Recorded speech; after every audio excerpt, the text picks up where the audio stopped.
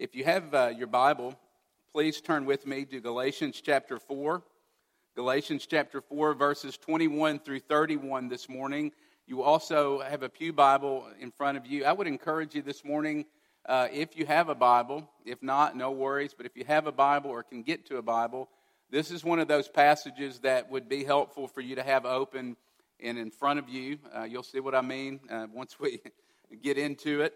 But this is one of those buckle your chin strap passages and buckle it up really tight. This has been, by people a lot smarter than me, is considered one of the hardest passages in the entire New Testament. Why? Well, it's pretty obvious once we get into it. It's dense, it's thick. There's a lot of Old Testament imagery in this passage. And so if you're not steeped in the Old Testament, it's really easy to get lost. And so you've heard me say this throughout our series, particularly as we're in these couple of chapters, in chapters 3 and 4. We're going to come out of the weeds a little bit next week. But this is another one of those. I told you I do this with my children, but, give me one of these. Hang with me, focus, sit up straight. If we are going to get the things out of this passage that we really need to, and I think God wants us to, then it's going to take us kind of engaging in the text this morning. And so I think you'll see exactly what I mean as I read Galatians chapter 4, verses 21 through 31. This is God's word. Tell me, you who desire to be under the law, do you not listen to the law? For it is written that Abraham had 2 sons, one by a slave woman and one by a free woman. But the son of the slave woman was born according to the flesh, or other translations say born in an ordinary way. I like that. While the son of the free woman was born through promise. Now this may be interpreted allegorically. These women are 2 covenants. One is from Mount Sinai, bearing children for slavery. She is Hagar. Now, Hagar is Mount Sinai in Arabia. She corresponds with the present Jerusalem, for she is in slavery with her children. But the Jerusalem above is free, and she is our mother. For it is written, rejoice, O barren one who does not bear. Break forth and cry aloud, you who are not in labor. For the children of the desolate one will be more than those of the one who has a husband.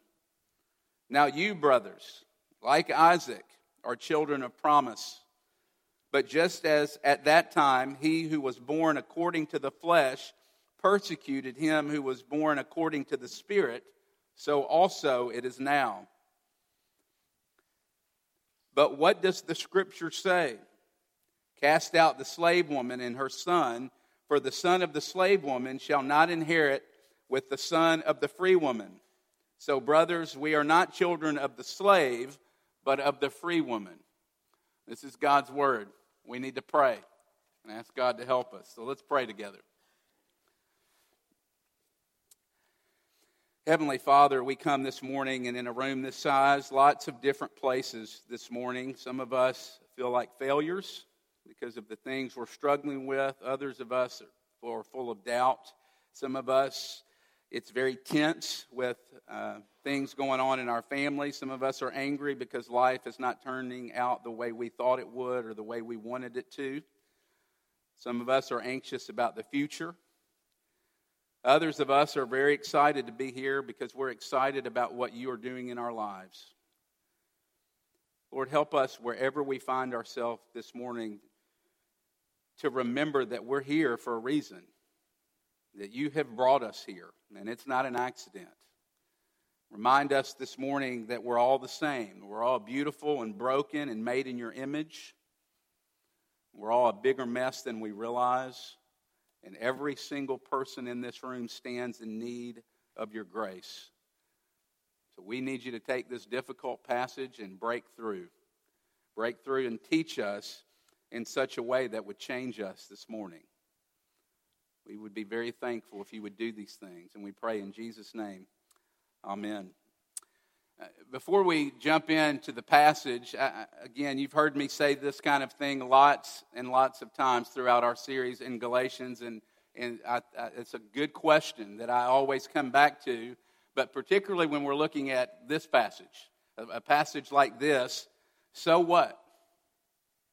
I mean, really, why in the world do you need to stay awake this morning for something that Paul is talking about, a story that happened 4,000 years ago? I mean, why would this really matter? Because if we don't ask that question, you're going to learn a lot about Old Testament history this morning, and then we're going to get in our cars and go home. That's what will happen. We don't want that to happen. So we need to remind ourselves this morning of what this is all about. And to do so, it's important. This helped me throughout our study of Galatians. But remember the big picture. Galatians is relevant because it is asking the question about where is your identity found. The question of Galatians. Every human being is born, has a need for righteousness. From the time a person is born, they're looking for something to plug into. Okay, you're either going to plug into the world or you're going to plug into Jesus to find your identity, your worth, your value, and your significance. Where does a person, that's the question of Galatians, get their identity? That is what Paul has been laying before us week after week after week. And he's basically saying it comes from one or two places. Paul has been laying out two philosophies of life, two ways of living to gain your identity and sense of worth and value. And he said it a ton of different ways throughout our series. Think about it. He says law, gospel. Two ways. You can find it through the law. You can find it through the gospel of Jesus Christ. A few weeks ago, orphan. You can live like an orphan. Or you can live like a son of God with all the rights and privileges of sonship. Justification by work, so working your way to your identity. Or you can trust in Jesus alone for your identity. He said it lots of different ways. And in this passage this morning, and this is important because it helps us, he's doing the same thing. He's doing the exact same thing this morning through this passage. He's laying out again two different ways that we can get our identity. But this is his closing argument. This is where he brings the thunder, so to speak, to the false teachers and to the Galatians, and it's the most powerful and dramatic yet, because he says you can find your identity and worth or one of two places again, two ways of living. You can do it through Hagar and be a child of performance, or you can do it through Sarah, and you can find your worth and value through Sarah, who is and represents in this passage the children of promise or the true children of Abraham. Two ways of living. Two ways of approaching God. One leads to life and freedom. One leads to death and slavery. It leads to darkness. And some of you, as we're doing this and thinking about this morning, you're thinking, okay, Paul, I get it. Quit talking about the two ways of living. I got this. Let's move on. We got your point. Let me remind you the way we think about the Bible. The Bible's God's Word that Paul is writing under the inspiration of the Holy Spirit. And so he's not sitting around thinking, I don't know what else to write. So I remember this story about Hagar and Sarah from the Old Testament. And I think I'll write about that this morning. No. Very intentional what Paul is doing. He returns. Remember, Galatians is more organic and circular. It's not linear. So Paul keeps coming back to the same things and making his argument in different ways. And it can only be one reason why Paul does this, because we need to hear it, because we easily forget these things this morning. And let me just give you an example from my own life of how much I need to hear this over and over and over again, what Paul is saying. Maybe you don't need it, but I need it, because let me tell you about my week. Monday morning, my process is to get up on Monday morning and to read the passage for the next week. I read it over and over. I read it in lots of different translations. I try to get it into my soul and into my bones, so to speak. And I read this passage, and my anxiety level goes up just a notch. Every pastor has, in their series that they're preaching through, has one or two passages that they are dreading, that they know are coming. This was mine. And I start reading some commentaries and trying to get a feel of what the passage is about. And the first paragraph, almost of every commentary I read, and these people are a lot smarter than me, this is the hardest passage in the entire New Testament. My anxiety goes up one more notch. Let me tell you what was going on inside of me in this moment.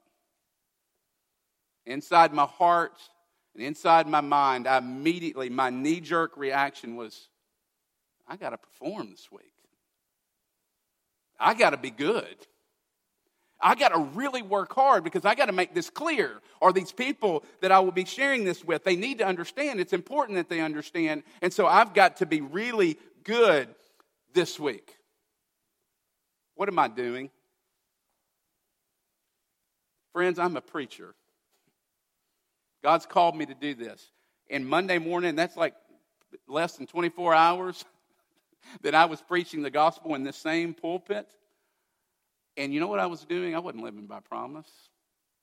No, I was living by performance.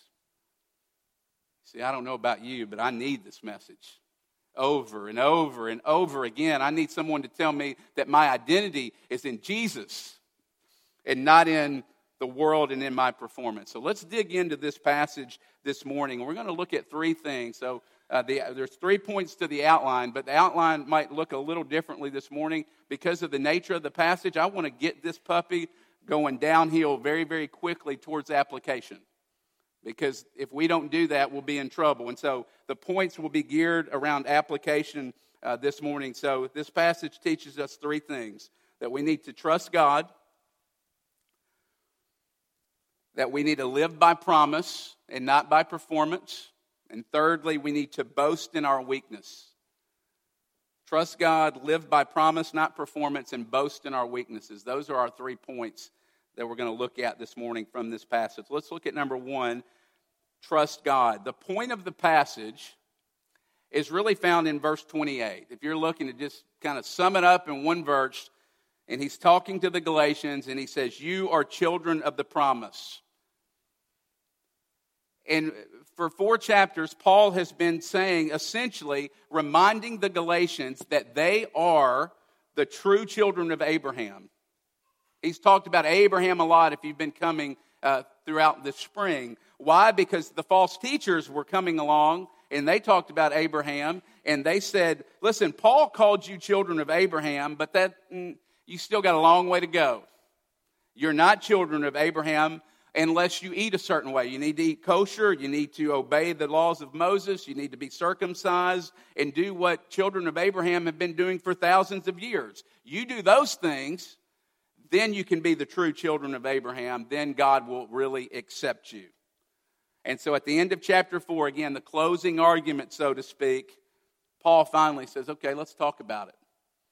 Let's talk about who the true children of Abraham actually are. And it's brilliant. Look at verse 22. He says, remember, it is written that Abraham had 2 sons. Ishmael, who was born of the flesh in an ordinary way, and Isaac, who was born according to the promise. For us to really understand this, we got to go back into the Old Testament to get a feel of what the original story was about, to understand what Paul is communicating here. And we got to go back to Genesis 16. There's also stuff in 18 and 21. But basically the summary is this, and some of you might be familiar with this story. God comes to Abraham and Sarah and says, I'm going to give you a child, and through Sarah and through your child you will have many descendants. Remember, he goes out and says, look up at the stars, and as many as the stars will be your descendants, and I'm going to make you into a great nation. And they wait. They believe God. They laugh because they're so old. But they believed God, and they wait, and they wait, and they wait, and they get older and older, and they get tired of waiting. You ever get tired of waiting on God? They get tired of waiting, and so they take matters into their own hands.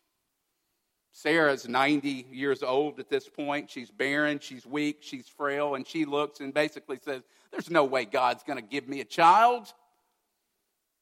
But Hagar, my maidservant, she's young, she's fertile, and she's full of life. And so Sarah looks at Abraham and says, let's have the child through Hagar.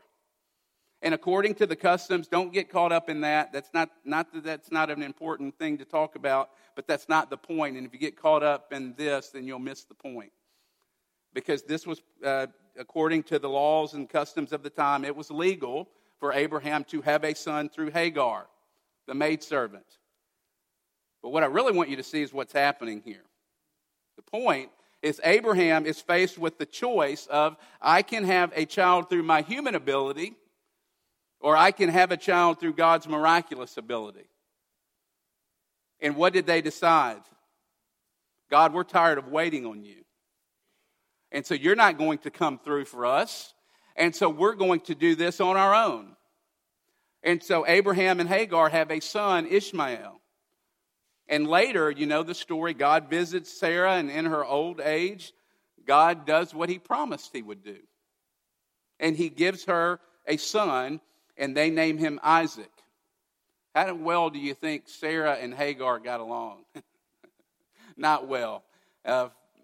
Their family ended up being a complete train wreck. Look at the background. You can read the story. But those are the facts. Those are the background. But then the question becomes, okay, so tie this to Galatians. What does this have to do with the Galatians and what Paul is saying here? Well, remember, the Galatians were not relying on the grace of God. They weren't relying on the promise and what God had done. What were they relying on? They were relying on their own human ability, just like Abraham was doing. They were turning from God's grace in Jesus and resting on him alone to self-salvation. They were turning to their own human ability in order to be right with God. So what can we learn from this morning? Well, I think it's very clear, and this hit me right between the eyes this week as I was studying. Remember, downhill application, okay? So what? Well, when God doesn't come through like we expect him to, how often do we, just like Sarah, want to take matters into our own hands? God's not working in our time frame, and so we say, God, we've got this. Move out of the way. And we do our own thing. This teaches us this morning that God is all-knowing and all-wise and all-powerful, and that he really does love you. Fill in everything we talked about from chapter 4 at the beginning of us being sons of God, the rights and privileges of sonship. God is all-knowing, and he loves us, and he's wise. And following God, you know what that means? It means that he might love us enough to make us wait. It means that he might love us enough to make us wait and to disappoint us. Is it not possible that God knows how our life should go better than we know how our life should go? I think he does. He's God. Friends, God's care comes in a variety of ways, in various ways. And we often think that if Jesus is really loving us and we're on good terms and God really cares for us, then we get everything we want exactly when we want it on our time frame. That's the way we live. It's the way I live. He will fix my family. He will fix my marriage struggles and my parenting struggles, and he will give me the perfect job. He will take away completely my struggles with my addictions and with my sin. You see, oftentimes God's love and care for us means that he makes us wait sometimes in those things. He disappoints us. And you see, the very thing, what we learn here is the very thing that causes us to wonder about God's care is God's care. You see that? And then the question is, well, why in the world would God do that? That seems so cruel. Why would God make us wait? Well, two reasons. And the first one is so that he will get the glory and not us. And the second reason is that he wants us to lean into him more deeply and intimately. To say it another way, oftentimes God makes us wait and disappoints us so that we will finally go to him to get him rather than go to him just to simply get things from him. Is this not the reason why many of us are so confused about our prayer life? Because oftentimes when God makes us wait or disappoints us or it's not on our timetable, we go to God and we say, give it to me now. I'm tired of waiting. And if we do that, and whatever it is that we're tired of waiting on, if we do that, we miss the point. Because the point is God wants us to go to him and say, let me have you. Let me have you. What about you this morning? Can you continue to trust God when he doesn't answer your prayers and your life doesn't look the way you thought it would or the way you want it to? Where does God need to disappoint you so that you'll finally hope in him and not in the things that you can get from him? Secondly, so first of all, this passage teaches us that we need to trust God. Secondly, to live by promise. Look at verse 24. Paul begins by saying, now this may be interpreted allegorically. And man, we could, again, talk about this for an hour. And I don't have time to go into everything at this point, but let me just say this. Paul's point here, and this is important, its point is not to go into a lesson on how to interpret the Old Testament. That's not what Paul's doing here. By interpreting it allegorically, doesn't mean that this is the way he interprets the entire Bible. It also doesn't mean that he doesn't think this really happened in real space and real time and is part of real history. No, Paul is simply making a point here. The false teachers were using Abraham against the Galatians. And so Paul comes and says, okay, I'm going to beat you at your own game. I'll use Abraham too. And I'll use him against you. And so he's using an argument. He's using an illustration between grace and works. Remember, two ways of living. You can live by grace or by works. That's what he's been arguing for the entire book. And here he uses it in a way that would have been leveling and shocking, jaw-dropping for the original audience. Let me try to explain. Look at verses 24 through 26. This is when it gets a little thick. These two women are two covenants. One from Mount Sinai, bearing children for slavery. She is Hagar. She corresponds to the present Jerusalem, but the Jerusalem above is free, and she is our mother. So let me try to explain what Paul is saying here by this. And I've got a slide that I want us to look at that really helped me make sense. I don't do this ever, but I'm going to do it today because I think it will help you, because it really helped me get a visual of what Paul's doing in this. But think of it as two lists. You got two mothers, two sons, two covenants, and two cities. And Paul is using this to show us that these are two different ways of living. Look at the first list. It consists, you'll see them side by side.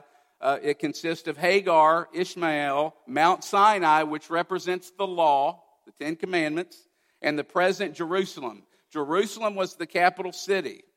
It represented freedom and promise.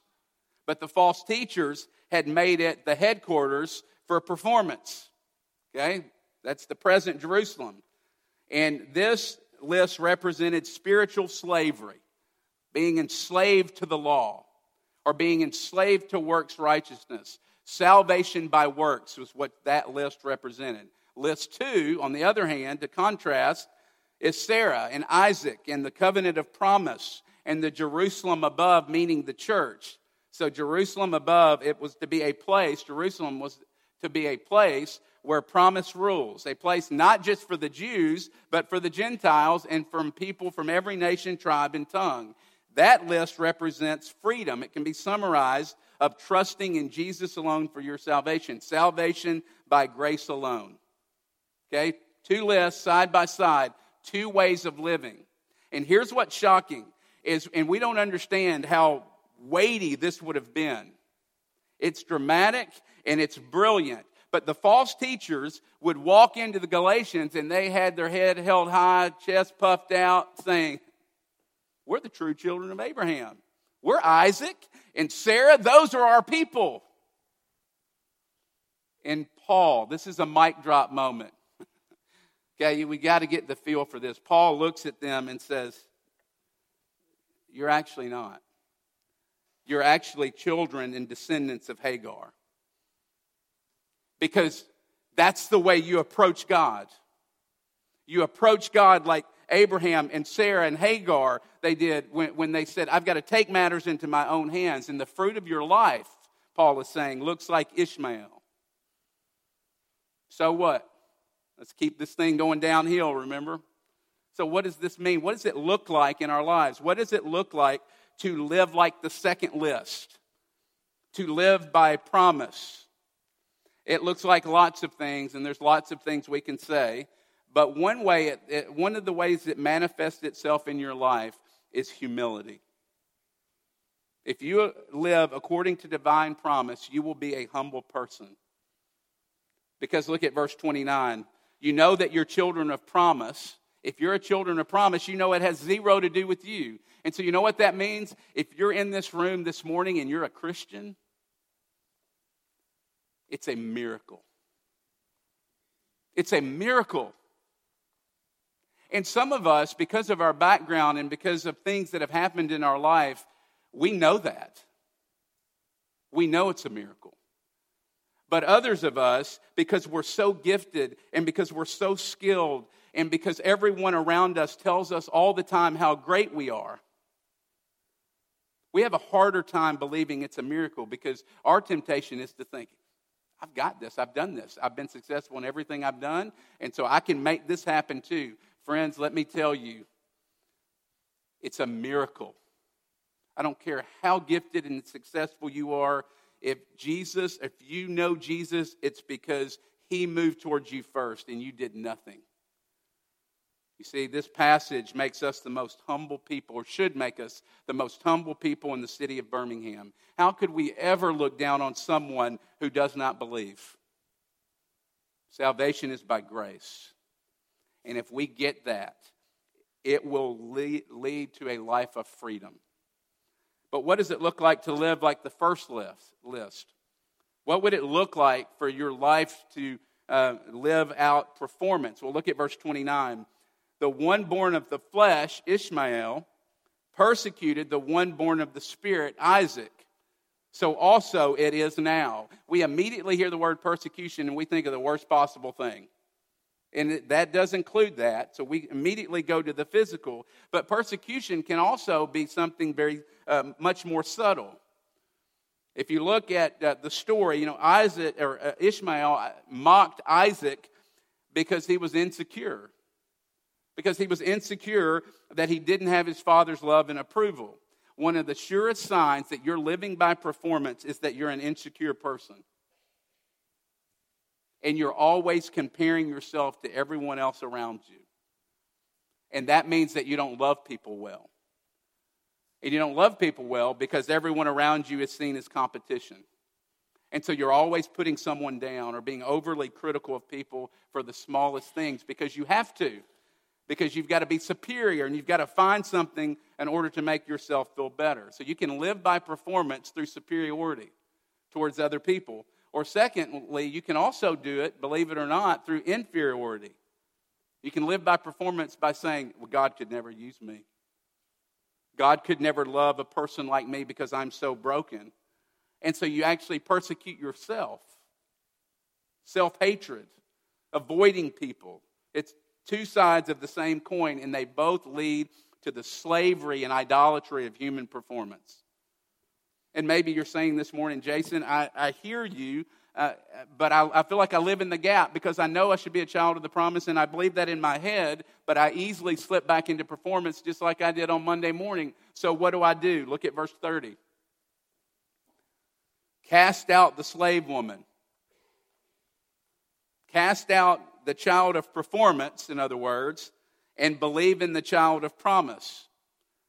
Because you see, our knee-jerk reaction, because of the way our hearts are wired, is our knee-jerk and default mode is performance. That's what we go back into. And so you know what we need to do? We need to cast that out. Our tendency is to perform. We need to cast that out. Remember, no one talks to themselves more than you do. So you need to talk back to that narrative, that performance narrative that is playing on a continual loop in your mind. And as Martin Luther says, we've got to beat the gospel into our heads over and over and over because we don't believe it. We've got to cast it out. That's what the Apostle Paul is saying here. And so how are you relating to God this morning? By promise or performance? Like Hagar or like Sarah? The answer to that question will make all the difference in your life. And lastly is boast in your weaknesses. Look at verse 27. This is taken from Isaiah 54. Rejoice, O barren one who does not bear. Break forth and cry aloud, you who are not in labor. So back in that time, if a woman was not able to have children, that was a mark of great shame for her, because so much of their identity and worth and value for a woman in that time was tied up in having children. And so think about that. Sarah's barrenness would have brought tremendous shame to her. And look at what those verses say in verse 27. Rejoice, break forth, cry aloud. Why? Because here it is. The passage shows us that God has chosen to save the world through old, weak, and barren people like Sarah. Through Sarah, all the peoples of the earth would be blessed. And we see it over and over and over again in the Bible. The Life of David series in the fall. Remember, David was the throwaway son? And God says, that's who I want to play with. That's who I want to make and be my king. Remember Jesus? Did he come in power? No, he came in a manger, and he died the death of a criminal for our sins. You see, God does not work through pride and strength and competency.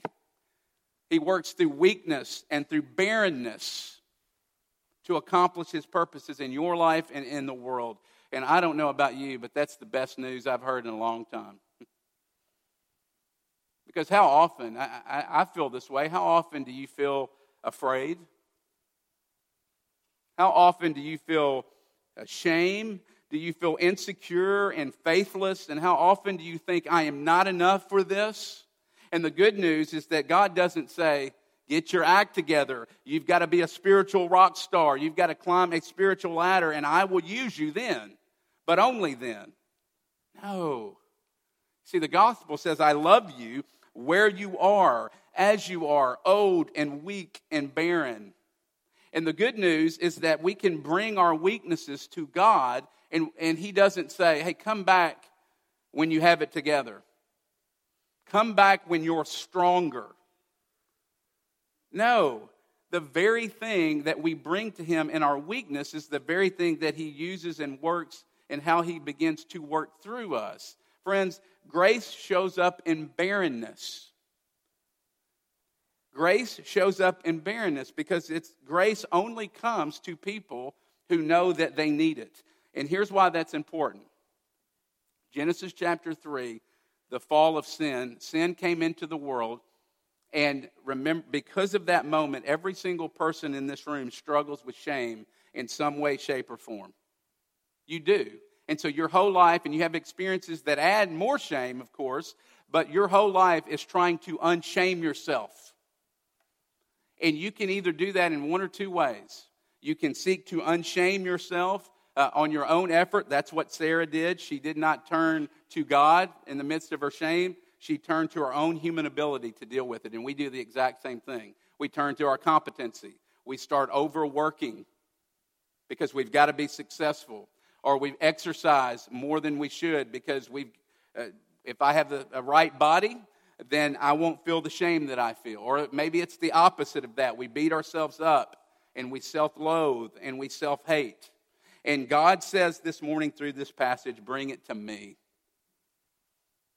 Don't try to deal with your shame on your own. Bring that not enoughness. Bring that to me. Bring your weakness and your barrenness and your shame and let me work through it. See, we don't think that way. We think we got to get cleaned up before we go to God. And God says, bring your depression. Bring your depression to me and I will work through it, not apart from it. Bring your anxiety and your fear. Bring your chronic illness that you think, I'm old and I'm not doing well, and so the time for God to use me is completely past. God says, bring that to me. I will work through it, not apart from it. Bring your past. Bring your sinful past. Bring your addiction that you can't shake. And God says, let me work through it to reach you and to minister to the people around you. Bring your not enough parenting. and you're not enough being a spouse or not feeling good enough in your marriage, and let me work through it and not apart from it. Where are you feeling weak this morning? Where are you feeling barren? Where are you feeling shame? Take it to God. Because whatever it is for you, lean into that, not away from that. Because those are the very places in your life where God's grace shows up and begins to work and move. And if you do that, it'll change your life. Let's pray. Father, some of us this morning, we think that everything depends on us and we have to perform. Others of us feel inferior and beat ourselves up. Would you show us that they're both ways that we trust in performance and not in promise? Would you come and transform us? We want to live more consistently as children of promise. So help us to do that through your Spirit. Use this and work it into our lives and into our souls. In Jesus' name, amen.